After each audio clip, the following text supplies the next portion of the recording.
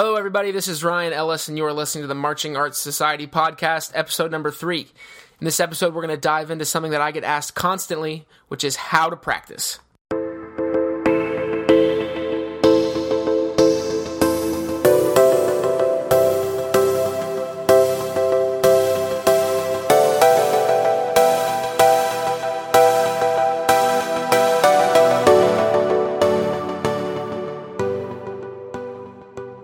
So this is something that I get asked a lot, and it's interesting to me because there's really no definite answer. So a lot of times I'll be in lessons with a student, and they'll ask me, okay, well, how much do I need to practice? That's very difficult, but also very easy to answer. The easy answer is enough. Whatever it takes to get you there. So let's dive into this a little bit. The first part I want to talk about is, why do people ask this question? I really think the reason that people ask this question so much is because they know what the answer is and they don't like it. The reason that such a small percentage of people are masters at their craft is because the amount of time that has to be invested to get you there, most people are not willing to invest. So for that reason, people look for shortcuts and people look for ways to get around this inevitable investment of time. So with that, there's really two ways to break down practicing, and that's by quantity and quality. So quantity is obvious. How much time do you spend practicing? And there's a couple different things I think that are important to understand to make sure that your quantity can be everything that you need it to be. So the first thing is just sacrifices. So no matter who you are, no matter how old you are, if you've already made drum corps, if you haven't marched at all, if you're in the 8th grade or if you're high school, whatever it is, everyone's day probably consists of a couple things or one or two things that take up more time than they need. I know for a lot of my students, this can be video games, it can be TV, it can be social media, it can be a lot of things. What's important to note is that everybody's got 24 hours in a day. So if you're trying to beat your competition at an audition, you have to not only invest more time than them, but you have to get more out of your time. So I think a good starting place for this is, what can you eliminate from your current daily schedule that will open up for you the opportunity for more practice time? There are the necessities of life that probably cannot be pushed aside, like sleeping, eating, if you're a high school or a college student, going to class, doing homework, things like that. But I think that if everyone really scrutinized their day and their week and their month, they would find a multitude of activities that take up a lot of time that, if they could rid themselves of, would open up a lot more possibilities. So I like to start with a lot of my students with just writing this down. For one day, for a 24-hour period, just lay out the exact schedule of how you invest your time. So for every minute of the entire day, what are you doing? This is usually very eye-opening for someone because I don't think that most people have quite come to terms with how much time they're really wasting throughout the day. And by wasting, what I mean is that it's just time invested that's not really bettering you as a person or pushing you closer to achieving the goal that you have set, which in this context is most likely making a drumline of your choice. So after doing this, after you have scrutinized your day, and you've laid it all out, and you understand exactly what you're doing, start to categorize the activities that you're taking part in, and just put them into two categories, either necessary or unnecessary. And anything that is in the unnecessary category, the goal is to pretty much rid yourself of it, or at least eliminate it to the point where you can practice to the level that you want. So upon doing this, what you're going to realize is your day probably has a fairly consistent schedule in terms of what hours of the day you are committing to unnecessary activities. So as soon as you can find the ability to eliminate these things, we want to fill that in with practice time. Okay, so for me, I know that one of the biggest things that I had to give up when I was younger in high school and had established these new goals was video games. Once my private instructor had convinced me and shown me how much time I could really have back if I chose not to do this, it was a fairly easy decision for me to get rid of it. And it allowed me to pretty much triple the amount that I was practicing. So on top of this, once you have this reality set for you of the amount of time that you may be wasting or the amount of opportunity that there is for you to invest more time, you have to understand the balance of motivation and habits. So I vividly remember going to WGI Finals in 2011 and walking out of that arena with an immense amount of motivation. I loved what I saw. I was inspired, and the decision to pick up sticks could not have been easier.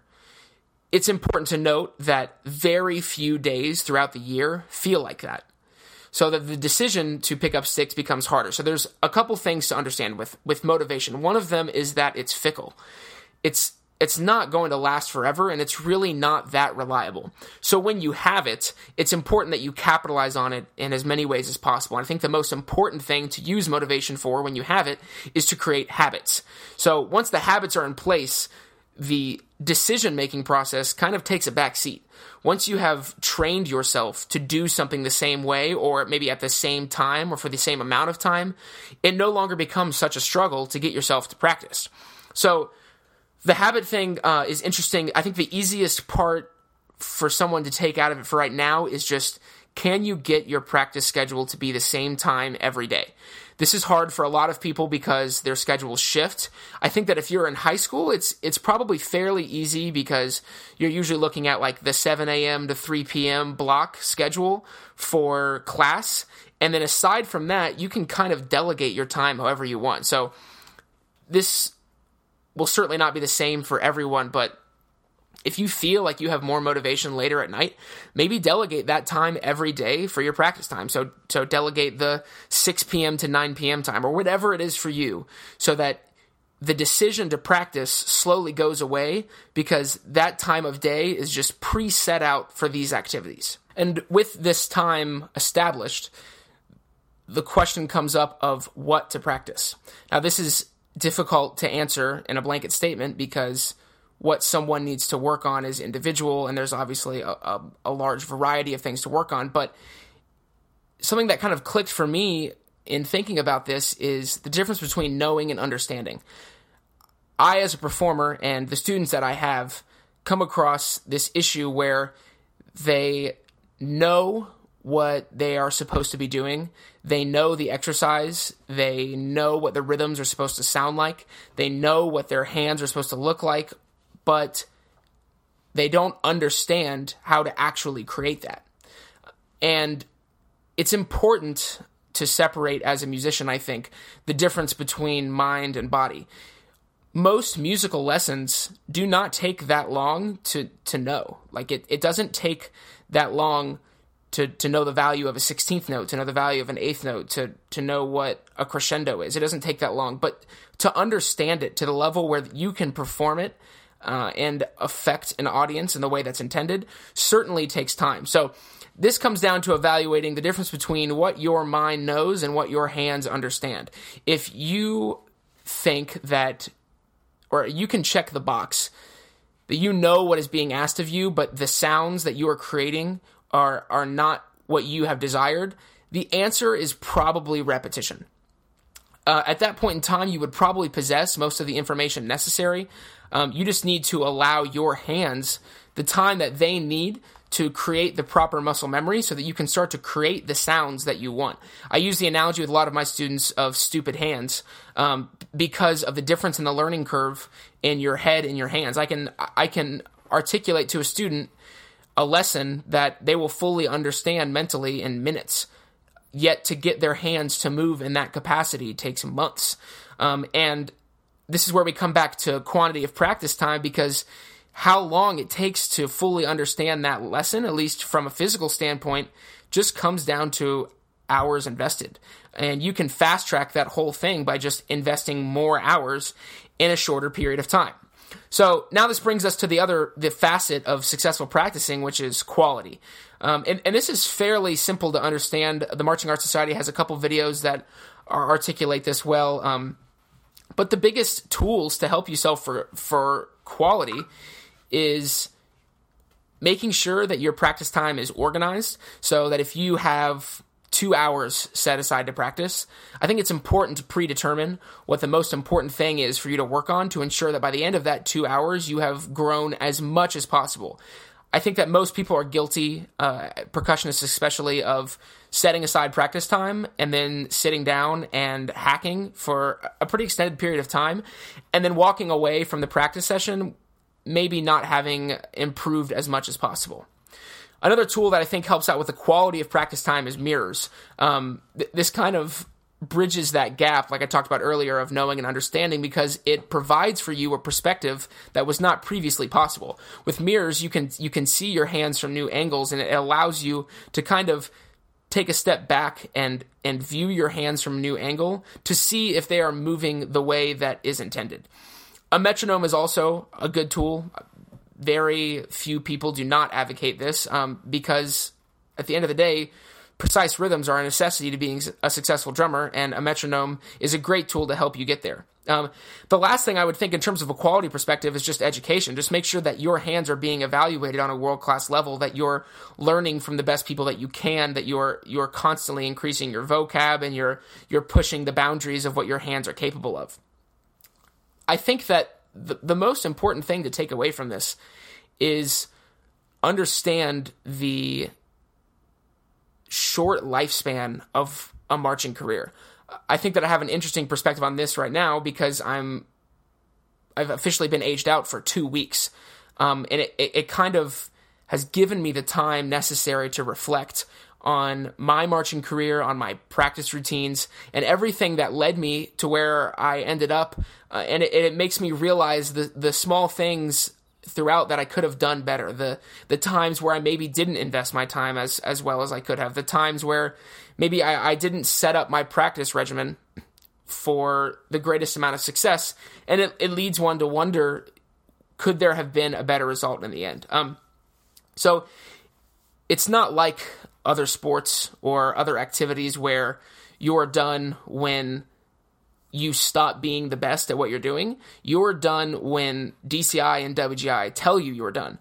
For that reason, I think it can kind of be used as a motivator throughout your marching career to realize that if you don't do it now, it may never get done, because the amount of time you have between wherever you are right now and your age out may seem like a decent amount of time, but I promise you that it is very easy to not get the most out of it. So for me, the age out thing was kind of a constant motivator, because I knew that if I didn't do it now, it wasn't going to happen. If I slacked prior to an audition and I didn't make the ensemble of my choosing, that might be the last chance I get to do it forever.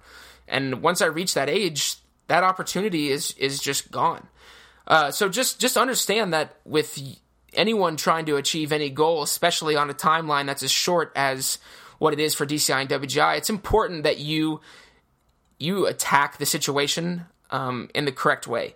At most audition camps, the small handful of people who receive the positions are more than likely the ones who have just spent the most time practicing. And that's why they're capable of having the largest impression on the staff. So I urge everyone to put aside the inconsequential activities that are eating up your day, and kind of just grab your own marching career by the reins and just make it what you want it to be. I hope that this has been helpful. If you have tricks or things like that work for you, I would love to hear them. You can contact me on Facebook, or you can email me at ryanellis@marchingartsociety.com, and I would love to continue this conversation. Thank you all for listening.